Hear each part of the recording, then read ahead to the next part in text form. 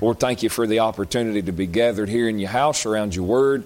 And God, I pray that you'd help us this morning. God, speak to our heart. God, I pray that you'd help every individual, God, every family, Lord, that's represented here this morning. And Lord, help me to be clear in the Sunday school hour. God, I pray that you'd bless the morning service. God, Lord, I pray you'd bring people in. God, bring visitors in. And Lord, help us. God, Lord, I pray that the Word of God would be preached. I pray that the name of Jesus Christ would be magnified. And we'll thank you for it. In Jesus' name we pray. Amen. All right, let me just make a couple of remarks in review about these chapters. As I said a minute ago, these things relate to 1 Corinthians 8, 9, and 10. It deals with really the subject of temperance. And the way that Paul breaks into this subject of temperance is by trying to answer a question that either he himself has raised or the congregation down at Corinth has raised, and it's the subject of do we eat meats offered to idols? Now, hold your place in 1 Corinthians 8, and let me show you something that's very clear. I know for the most part, most of you know this, but I want to say it for the sake of covering these matters. Acts chapter 15, I don't know if I told you where to go, but Acts chapter 15, and I want to be super, super clear about these things. And so look with me very quickly in Acts 15. We'll probably come back to Acts 15 here in a second. But Acts 15, and look in verse 29. This is the instruction of James, who is essentially, I guess you could say he's the pastor. He's the overseer of the church down at Jerusalem, the people that have trusted Christ and they're in Christ, and there's a little local assembly there in Jerusalem. And he said, verse 28, it's kind of hard to break into the middle of a thought, but we'll do it anyway. Acts 15:28, for it seemed good to the Holy Ghost and to us to lay upon you no greater burden than these necessary things, that you abstain from meats offered to idols, and from blood, and from things strangled, and from fornication, from which if you keep yourselves, ye shall do well, fare ye well. So he writes a letter up to Acts chapter 15, the concept in the church's mind has been, this is really a Jewish thing, because that's the way that God has dealt with men in the Old Testament. It's to the Jews, and then if the Gentiles want in on it, they have to go through the Jews, essentially. And when you get to Acts 15, some things have taken place throughout the book of Acts that makes it very clear that God is now dealing with Gentiles by faith in Jesus Christ. And so, having said that, there are some men that come down and say, well, you've got to be circumcised and keep the law of Moses. That's what Acts chapter 15 is about. They're trying to settle that matter. Hey, is that really true? Do we really have to be circumcised? Do we really have to keep the law of Moses? And the conclusion is, no, we do not. We're saved by faith in Jesus Christ. That's how you're saved. That's how I'm saved. Anybody that gets saved in the church age, that's how they get saved. They get saved by faith in Jesus Christ. Doesn't matter whether they're Jews. It doesn't matter whether they're Gentiles. Male, female, bond or free. Doesn't matter who they are. They get saved by faith in Jesus Christ. But James says, well, let's write them some things that will help keep them on track, if you will. And those are the 4 stipulations that he lays on them. Abstain from meats offered to idols, from blood, things strangled, and from fornication. He said, if you'll do these things, you'll do well. That is not how you get saved. But that's what you do. If you want to do well, these are some things that you need to do. Well, when you come to 1 Corinthians 8, we covered the stuff going through 1 Corinthians 8, and the way I explained it last week is you could eat meats offered to idols. That does not mean that you should. You could. And when I say you could, what I mean by that is you could, and you'd still go to heaven if you trusted Christ. Because you don't go to hell because you ate meats offered to idols. You go to hell because you haven't trusted Christ. So you go to heaven because you trusted Christ. Okay, well, what if I trust Christ and then I eat meats offered to idols? Well, you still go to heaven. Right? To use Acts chapter 15, and this is hard for some folks to believe, but this is just the way that it is. Acts chapter 15, in the same verse, he says, abstain from meats offered to idols. One of the other things he says to abstain from is fornication. Well, you don't get saved by not fornicating. You get saved by trusting Christ. Okay, well, what happens if you trust Christ and then you fornicate? Oh, you're going to hell. No. No. If you really got saved, if you really trusted Christ as your Savior, you're still going to heaven. Listen to me. Listen to me. That's liberty. Oh, you're saying that people can do whatever they want after they got saved. Well, you can do whatever you want after you get saved and still go to heaven. But you cannot do, see, you say things like that, and I pause because people think in their mind, well, if this guy lives a lower life than the life that I live, he couldn't possibly be saved. And that's just not true. Because you don't get saved by living a certain kind of life. You get saved because Jesus Christ lived a certain life. You were disobedient. You say, well, I never killed anybody. You were still disobedient. You say, well, I never committed adultery, never committed fornication. You're still disobedient. You say, well, I never stole anything. You're still disobedient. I don't know in what respect you were disobedient, but you were disobedient. And what it took for you to be born again was somebody had to live an obedient life in your stead and then offer themselves as a sacrifice to God to satisfy God's wrath. That's been done. That's why you're saved. You trusted that payment. That's why you're saved. And so your disobedience doomed and damned you for hell. Christ took care of that. That's taken care of. Well, your disobedience after you get saved is not going to send you to hell, but it is going to make the quality of your Christian life, if I could use the term to be very blunt with you, to paint the picture in your mind, it will make your Christian life a living hell. And that is not what Christianity is supposed to be. Christianity is supposed to really be, for you, heaven on earth. Glory came down and heaven filled my soul. That's what it's supposed to be. It's supposed to be glorious for you. Well, what Paul's trying to get across to these folks at the church at Corinth is that, okay, when it comes to the matter of eating meats offered to idols, okay, you could eat it.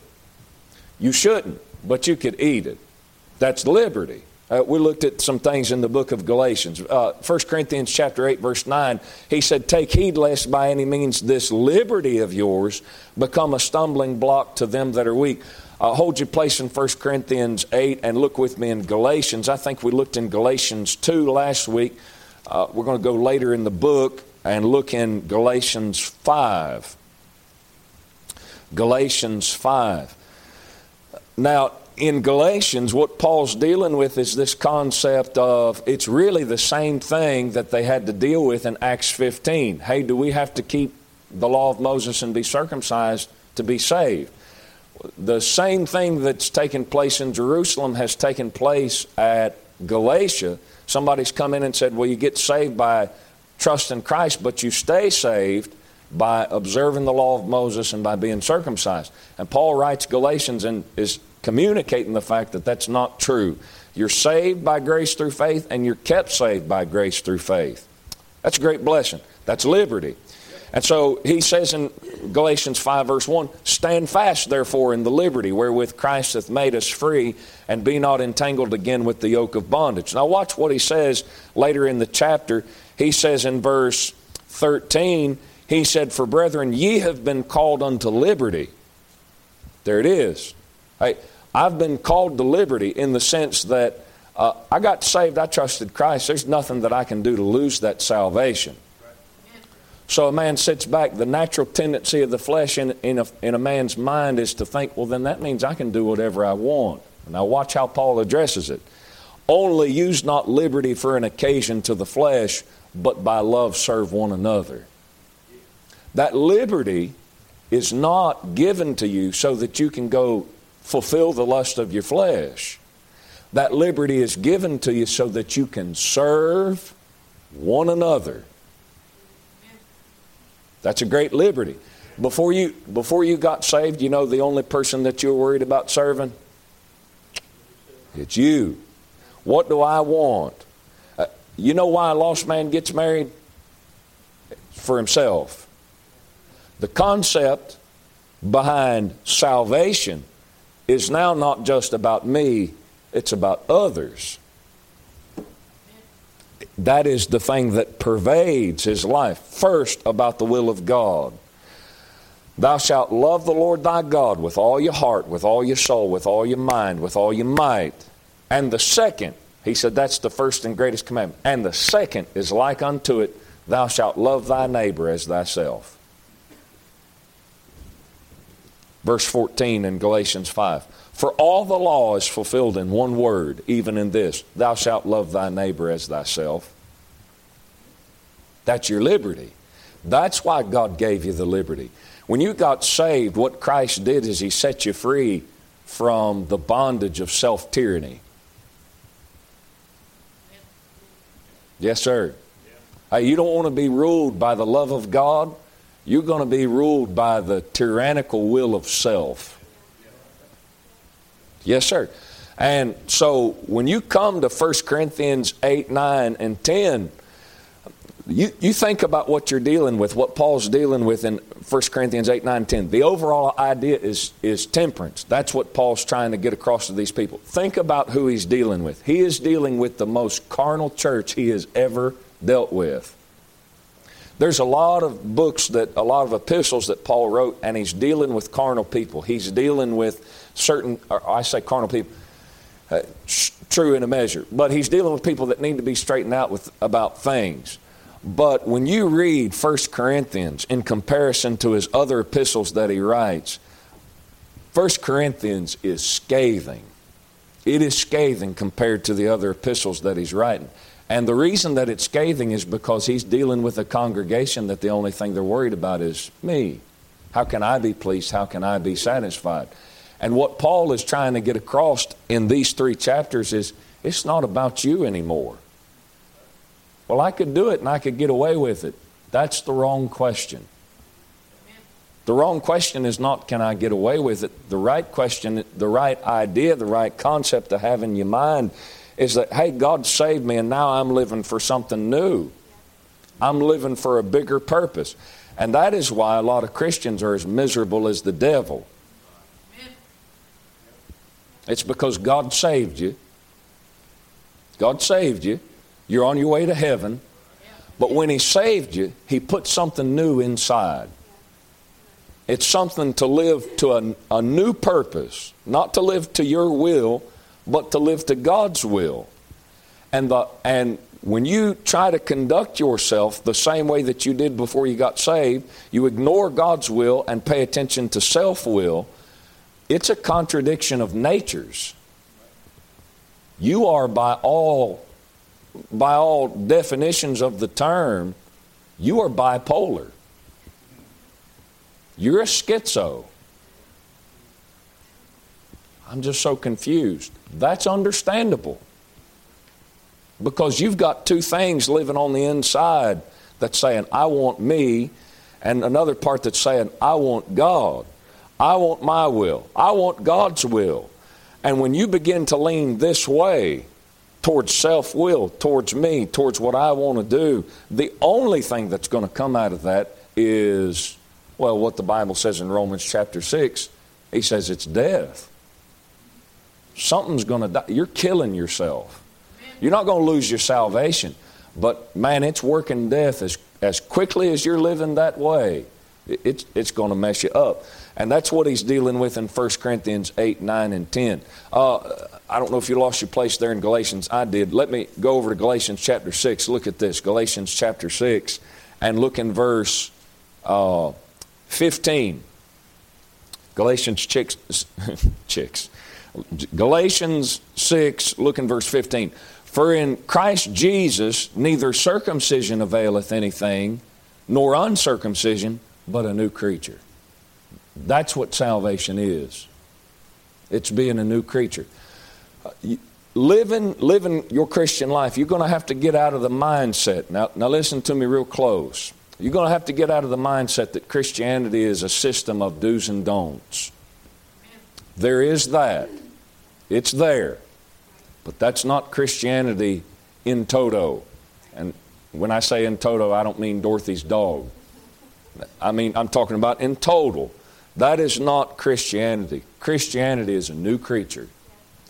There are things. Don't do this. Don't do that.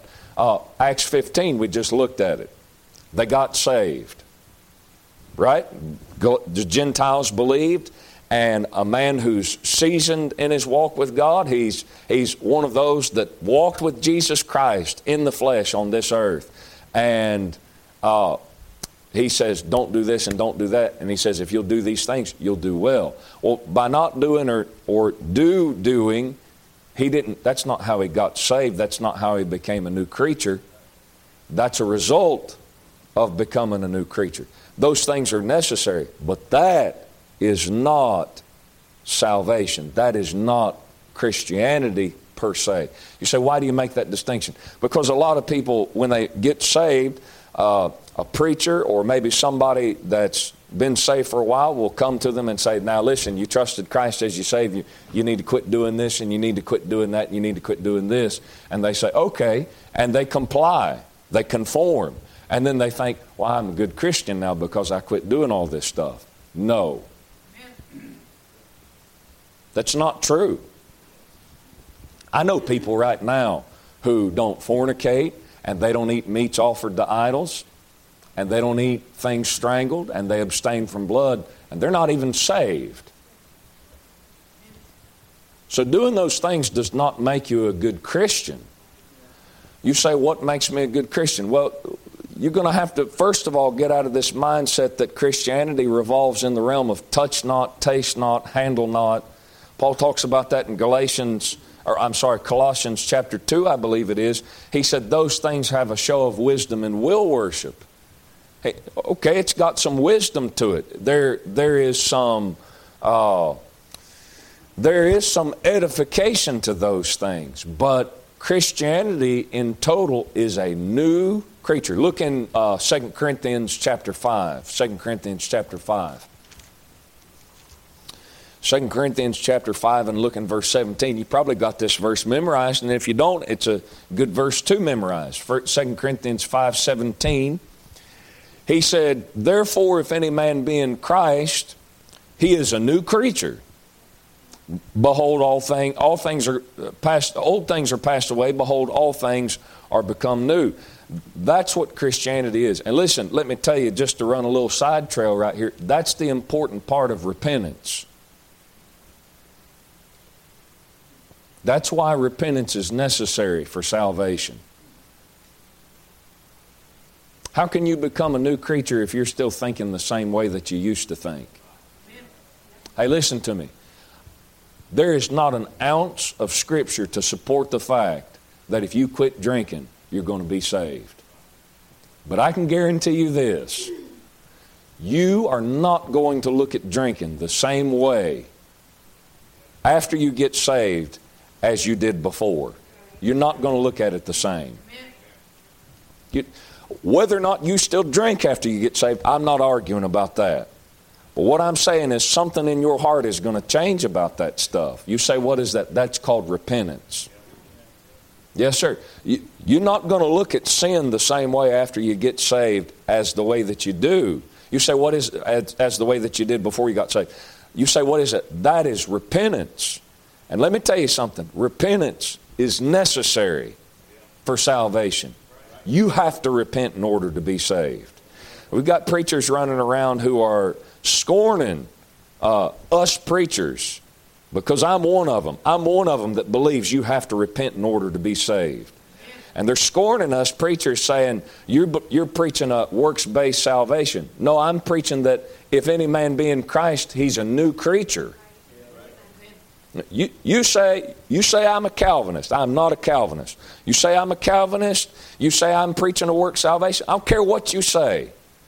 But the Bible says that in order for a man to get saved, he has to exercise repentance toward God and faith in the Lord Jesus Christ. That is church age doctrine. That is Acts chapter, I believe it's 22.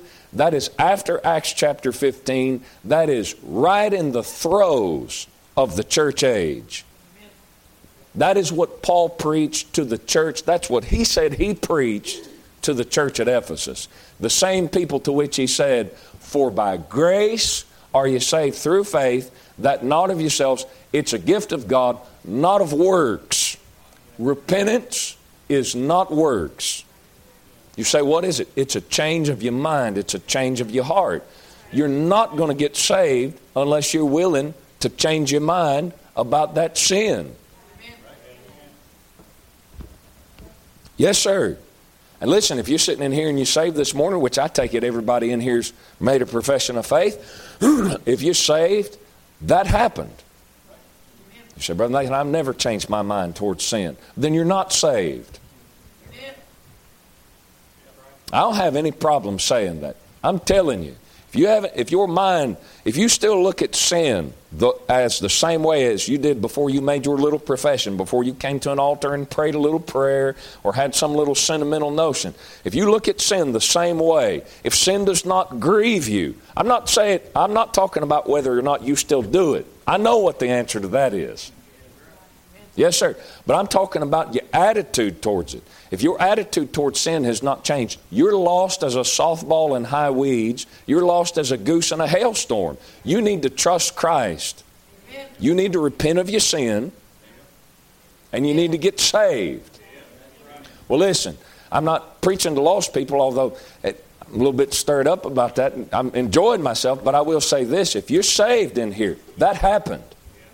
You changed, your mind has been changed about a life of iniquity. It's a new creature. Old things are passed away. Behold, all things are become new. That's what salvation is about. Salvation is not necessarily about don't do this and don't do that. It's about your whole life, your mindset being changed. And that is supposed to produce works. It's supposed to produce things on the outside. A lot of people get saved and a preacher says you should do this and you should do that and you should do this and you should do that, and they comply. And God bless you.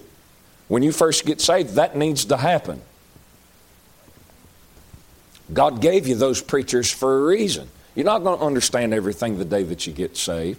So a preacher going to have to, or some Christian, going to have to take you under their wings and say, hey, you shouldn't do this. Hey, you shouldn't do that. But at some point, you're going to have to begin to ask questions. Why? Why don't we eat meats offered to idols? Why don't we fornicate? You said, Brother Nathan, everybody knows the answer to that. Do they? Why is teenagers leaving church left and right, and as soon as they turn 18, they're going out and making a mess? Somebody's not asking questions. What they've done, and I'm talking about the people who's been taught, they've been, mom and daddy preached to them year after year after year, hey, don't do this, don't do that, don't do this, don't do that. Yeah, but why? Well, you'll figure it out one day. Well, not if somebody doesn't explain it to them. This Ethiopian eunuch riding back from Jerusalem, going back to Ethiopia, he's the business executive for the Queen of Ethiopia. He's her treasurer. And reading the book of Isaiah, Philip comes up to him and he says, understandest thou what thou readest? Well, how can I except some man guide me? He got questions. Hey, people you run into, they got questions. Man, so gonna have to answer those questions. And so this thing of just do this, do that, do this. And listen, it's not just not good. It's a good place to start. That's where you have to start. But that's not a good place to be for the rest of your life. Hey, you folks in here that's been saved for 20 and 30 and 40 and 50 years, even some of you, you've been saved 5 or 10 years. You should be in the place now to where you know why we do what we do. You should know why. Hey, what's the purpose and motive behind not eating meats offered to idols?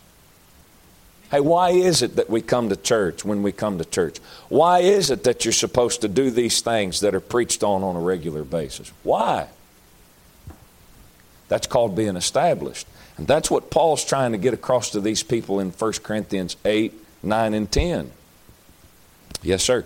Don't just want you to know that you shouldn't eat meats offered to idols, but we want you to know the motive behind it. Well, you got the liberty, you've got the liberty, but that doesn't mean that you should do it. Well, why?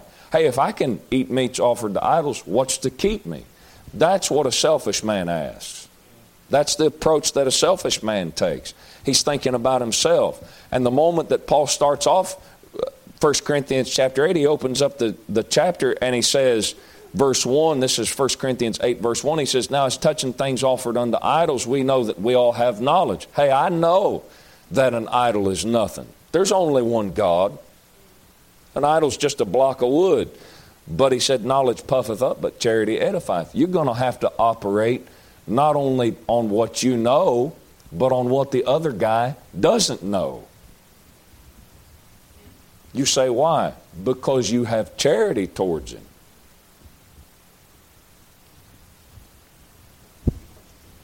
Not just worried about my growth. You shouldn't just be worried about your growth. Hey, there's other people sitting in this building this morning. You have family members that have made a profession of faith, and they're not in church. They're not here. You should undertake their development. Be concerned about them. Yes, sir. And you're not going to do that if you don't have any temperance. Now, 1 Corinthians chapter 9, I'm not going to go through chapter 8 or really the whole of chapter 9. I've spent more time on that than I intended to, but 1 Corinthians 9, Paul breaks into the fact of, hey, I'm an apostle, and then he goes into this thing of, I have the right, it's not expedient, but it's sensible for me as an apostle to expect that if I meet people's spiritual needs, it's only right for me to expect that they meet my carnal needs. And I don't think a whole lot of people would argue with that concept. And he goes through and he gives Old Testament example. Verse 9, Moses says, thou shalt not muzzle the mouth of the ox that treadeth out the corn. And then he goes on and he says, God not only said that for those oxen, he said it for us. He said it for us. And so, but then he goes on and he says, but I'm not going to use that. He said, I'm not going to use that. And this is the purpose why he doesn't enforce that rule. He says, so that the gospel is not hindered. Paul's more worried about the gospel not being hindered than he's worried about taking his own liberty. Hey, this is the mind of Paul. This is what he's saying. I have a right to expect that these churches that I'm ministering to take care of my carnal needs. But he says, if I have to let that go in order that the gospel be furthered, then he said, I'm going to let it go. Not going to strive about that, not going to fight with it. Now, here's where you pick up. Look in verse 23. Here's where we're going to pick up today, verse 23. He said, and this I do for the gospel's sake, that I might be partaker thereof with you. This I do for the gospel's sake. This matter of temperance is a matter of what we do, not because we can or because we can get away with it. It's a matter of this is what we do for the gospel's sake. Well, hey, I could eat meats offered unto idols and not go to hell. That's true.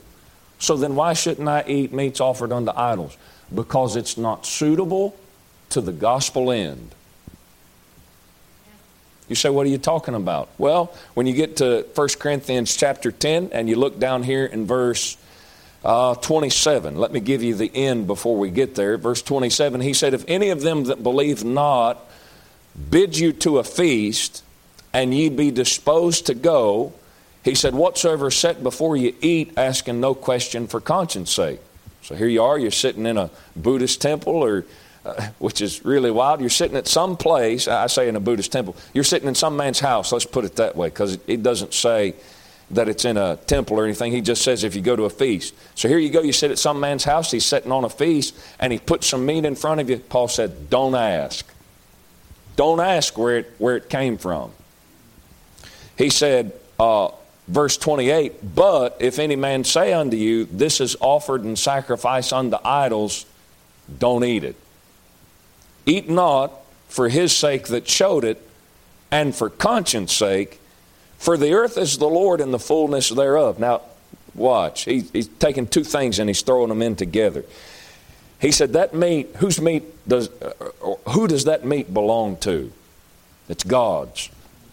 For the earth is the Lord's and the fullness thereof. The Lord said, if I was hungry in the book of Psalms, he said, I wouldn't tell you. He said, I own a cattle on 1,000 hills. Hey, when those reprobates took that meat and offered it to Baal or Molech or Buddha or Mary, which is not Mary the mother of Jesus, the Mary that they worship is somebody else. But when they take that meat and they offer it to Mary, quote unquote, you know whose meat that still belongs to? That's God's meat. The earth is the Lord's and the fullness thereof. Which, that says a lot about that making God mad. Idolatry. God hates idolatry. God likens idolatry to adultery. God don't like idolatry. But he says, Paul says, he says, for the earth is the Lord's, end of verse 28, and the fullness thereof. But he says, even still in verse 28, he says, eat not for his sake that showed it. This guy who said, hey, this was just offered in the temple this morning to this false god. Paul said, when you're told that, push it away and don't eat it. And he said, the question comes up, why? And it's for the guy's sake who told you. And for conscience sake. Well, look at what he says in the next verse. Conscience, I say, not thine own, but of the other. For why is my liberty judged of another man's conscience? What he's saying is, let me rephrase it so that you can understand what he's saying. Why is my liberty looked down on by another? Hey, I got the liberty to eat this thing, Paul's saying. But he said, I'm not going to let this guy look at my liberty and despise it. I'm not going to let this guy look at my liberty and use that as an occasion to say, well, his religion ain't worth nothing. He says he's a Christian. He says he's a follower, a disciple, an apostle of Jesus Christ. But he's partaking in the same stuff I'm partaking in. Little Jew observes Passover. Got that little matzah out there, and they invite you over to their house. You know, it's very tempting to look at that Passover stuff, look at that little chicken neck. They don't even celebrate with a Passover lamb. They celebrate with a chicken neck. Somehow that's supposed to be adequate for Passover observance. They're far from God. But it's real tempting to sit there and say, oh, yeah, this is okay. I mean, this is Passover. This is in the Old Testament. I'm a Christian. They're a Jew. We can meet together. You know what you should do? You should not eat. Don't eat. You say, why? What would be wrong with it? I can eat this matzah. It's just flatbread. That's basically all it is little crackers, big crackers, actually. I could eat this matzah and it'll be okay. It's for the conscience of that other guy.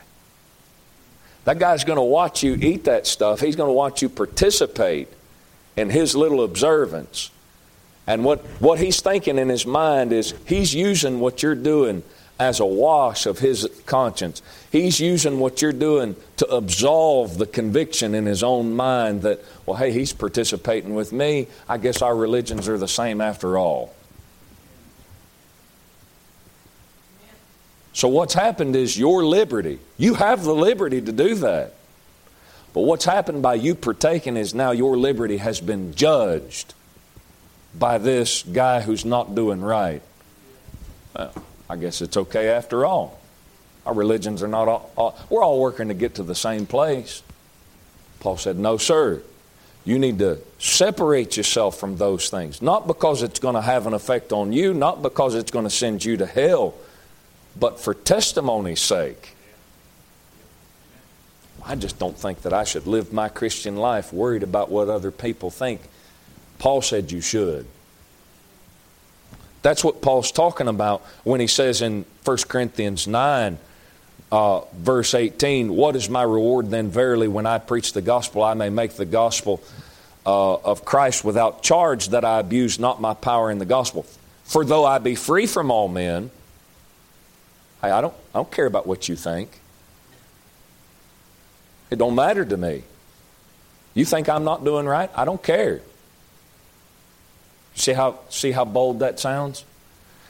For though I be free from all men, yet have I made myself servant unto all, that I might gain the more.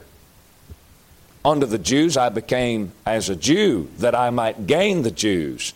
To them that are under the law, as under the law, that I might gain them that are under the law. To them that are without law, as without law, being not without law to God, but under the law to Christ, that I might gain them that are without law. Paul said, when I dealt with a Jew, and he did this in the book of Acts. Let me throw this in here so that I know this is a lot of details, but if you can get this, I believe this will help you in your Christian life. Paul goes back to Jerusalem after he travels around preaching all these Gentiles, and James comes to him and says, hey, these Jews in Jerusalem are saying that you're throwing off the law of Moses. Paul's a Jew. He said, they're saying because you're preaching to all these Gentiles, you're throwing off on the law of Moses, and you're not, if you had kids, you wouldn't have them circumcised. He said, listen, there's 4 guys that are getting ready to go into a temple, and they've taken upon themselves a vow, and they've shaved their heads. That's Old Testament thing. James is part of the church, and James said, hey, why don't you do exactly what those guys have done to show these Jews around here in Jerusalem that you're not walking contrary to God's order. So Paul did it. Paul submitted himself to things that there was no binding thing on him to do that. He didn't have to do that to be saved. He didn't even have to really do it to be right with God. Well, then what did he do it for? Testimony's sake. These Jews are sitting back in Jerusalem hearing that this Jew who once hated Christians, now he's going around promoting this faith that he once persecuted, Galatians chapter 1, and they're saying, man, this guy is absolutely destroying the law of Moses. And James said, you need to make sure that those people understand you're not using this Christianity to walk disorderly. You see the concept? You saved? Praise the Lord. Okay. You drink beer and still go to heaven.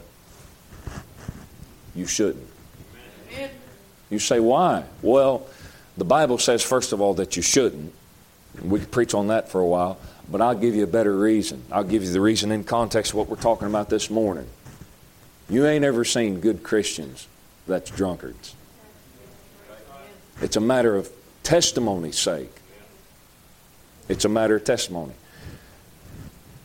When you preach something like that, when you deal with something like that, immediately your flesh rises up and says, well, I don't care what nobody thinks. And Paul said, you should care. Now listen, we're not talking about matters of right and wrong.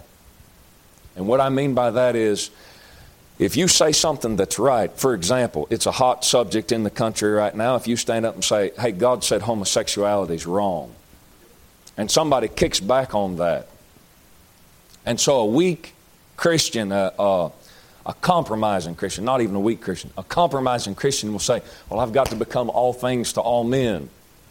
No, you're taking that wrong. That's not what Paul's talking about. You're not going to get on the homosexual side and uphold the testimony of the Lord Jesus Christ.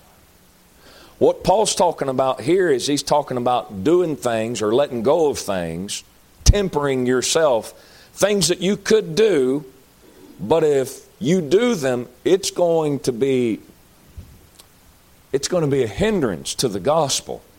It's going to be a hindrance to the Christian end. You could do those things, but you should let them go because it's going to hinder the life of the Lord Jesus Christ. It's going to hinder the testimony of the church.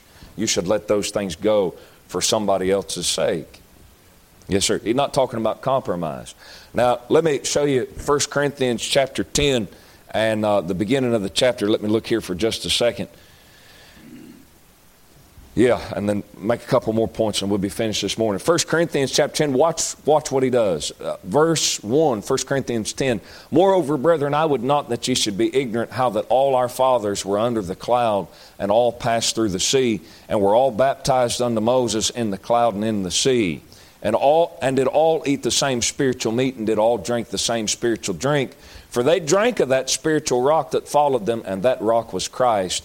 But with many of them God was not well pleased, for they were overthrown in the wilderness. Now, if you're familiar with the Old Testament, you know what he's talking about. He's talking about Israel coming out of the land of Egypt. And so he makes this point. They all came out. All of them. There was not an Israelite behind. And so what he's pointing to is the fact that in type, that's a picture of you getting saved. Israel crossing the Red Sea, that's a picture of you getting saved. You understand that? God drowned Pharaoh and his army in the Red Sea. Never more have to worry about Egypt and Pharaoh's armies coming after him. That's eternal security. They're as safe can be from Pharaoh, who is a type of the devil. Right? They're separated from the world. That's Egypt. Egypt's a type of the world. Paul said in Galatians chapter 6, he said, I glory in the cross by whom the world is crucified unto me, and I unto the world. There's your salvation. All of them came out. If you're part of the church this morning, the body of Christ, you came out of Egypt. You're out of the world. Praise the Lord. But just because they came out does not mean that they made it into the land of Canaan. Canaan is not a picture of heaven. Everybody will tell you that, but that's not true. We have songs in the church hymnal, and I honestly, even though they're wrong doctrinally, I still like to sing them. But there's one song actually that we have in there, and it tells you the right type. It says, I'm living in Canaan right now. People talk about Jordan, and they say, well, when I die, I'm going to cross Jordan's stormy banks. No. Crossing Jordan's stormy banks is a picture of you dying to yourself, and getting into the land of Canaan is a type of you living a life, a Christian life of victory. Hey, in Canaan, they had to fight. You don't have to fight when you go to heaven. And when the battle's over, we shall wear a crown. You don't fight in heaven. You fight in this life. But the difference between living in the wilderness and living in Canaan is that in the land of Canaan, their method of fighting was different, and God promised them victory. God said, if you'll do it this way, I'll give you victory. None of your enemies will be able to stand before you. That's possible. It's possible for you to live that way as a Christian. Well, what Paul's saying in 1 Corinthians 10 is they all came out of Egypt, but they didn't all make it in to the land of Canaan. You say, what kept them out of the land of Canaan? Lack of temperance. What kept them out of that land of fruitfulness? What kept them out of that land of victory? Lack of temperance. Look at what he said. Now these things, verse 6, were our examples to the intent we should not lust after evil things as they also lusted. Neither be ye idolaters, as were some of them. As it's written, the people sat down to eat and drink and rose up to play. Neither let us commit fornication, as some of them committed and fell in one day 23,000. Neither let us tempt Christ, as some of them also tempted and were destroyed of serpents. Neither murmur ye. That's a picture of a Christian living in the wilderness. You know what the one characteristic of Israel in the wilderness was? It was whining and complaining. That was a constant all the way through 40 years of wandering in the wilderness. What's all this man about? Our soul loatheth this dry bread. Just whine. Unthankful, bitter, mean people. They're out of Egypt, but they're miserable. That's good preaching. Yes, sir. Amen. Praise the Lord. Verse 10, neither murmur ye, some of them also murmured and were destroyed of the destroyer. Now all these things happened unto them for ensamples, and they are written for our admonition, upon whom the ends of the world are come. Wherefore let him that thinketh he standeth take heed lest he fall. Okay, so you come out of the land of Egypt, but you don't make it into the land of Canaan. You know what happened to them? They died before they got in there. He didn't say they went to hell, but they died. Hey, 1 John, I believe it's chapter 5, says there is a sin unto death. What is that sin unto death, Brother Nathan? It's the one God kills you for. It's the one where God says, okay, that's enough. I'm done trying to convict you. I'm not saying it doesn't say you You get saved, and then there's a sin to where God undoes salvation. But there is a sin unto death. It's there. You're looking at it in 1 Corinthians chapter 10. You know what that stuff was caused by? Lack of temperance. We want. I want. I'm hungry. I'm cold. I'm uncomfortable. How come we got to do this? How come we got to do that? How come this water's bitter, Moses? How come all we got is bread and we don't have meat? We want to go back to Egypt where there's the leeks and garlics. And God said, okay, that's it. I've had enough. Just start slaughtering people. Hey, you came out of Egypt, praise God, but you never got to the place. You never got to the place where God wanted you to get to. Hey, listen, God doesn't just want you to be saved. He wants that because that's where it all starts. You're never going to get to Canaan until you come out of Egypt. But if all you've done is come out of Egypt and you're walking around saying, I'm saved, well, praise the Lord, praise the Lord. But hey, man, God's got something more for you. You say, what's God got for me? God wants you to live a life of temperance. God wants you to live a life of obedience. And what you're going to do is you're going to get into that land of Canaan if you'll be obedient, if you'll trust God, if you'll begin to temper yourself. Not let yourself do everything that you want to do and everything that you could do and still go to heaven. Well, cut some of that stuff out. Hey, there's a lot of things that you're allowed to do. You just can't do too much. Yes, sir. Okay, we'll start tempering yourself, and what you might find out is you'll break over Jordan. God will start blessing you and letting you have some of this fruitfulness. Boy, you start leading some people to Christ, seeing some things in your Bible. Yes, sir. You start enjoying this Christian life. Hey, those Israelites, I don't really believe, I can say this with 100% confidence, they didn't enjoy being out of the land of Egypt until they crossed Jordan. And the people that came out of Egypt never made it in. You know who made it in? Their kids. But their kids didn't make it in until mom and daddy died. Boy, that'll preach. Yes, sir. What holds a lot of kids back from living a fruitful Christian life is mom and daddy. Send kids off to youth camp, let them be submerged in preaching for a full week, and then they come back, and in 2 days, they're worse off than when they left. I don't know why we send these kids to camp. It just wears off within 2 weeks. That's because they live with you. You are the common denominator. Amen. Maybe you're holding them out. Hey, maybe what you need is some temperance. Amen. There's good preaching weather in here this morning. Let's pray and we'll get in the morning service. Father, we thank you, Lord, for your goodness to us this morning. Lord, these matters of temperance, God, Lord, it's an important thing, God. It's a weighty thing, Lord. And I pray you help me. God, I pray you help these folks, God, here this morning. Help us, God, Lord, to recognize that, Lord, the things that we could do are not always things, Lord, that we should do, and God, be unbridled in them. Lord, help us, God, to recognize the importance, God, of self-control, Lord, and recognizing the importance, not just for physical health, but, Lord, for spiritual well-being, God, Lord, to recognize that, Lord, we're going to have to bridle ourselves, God, until the day that we die.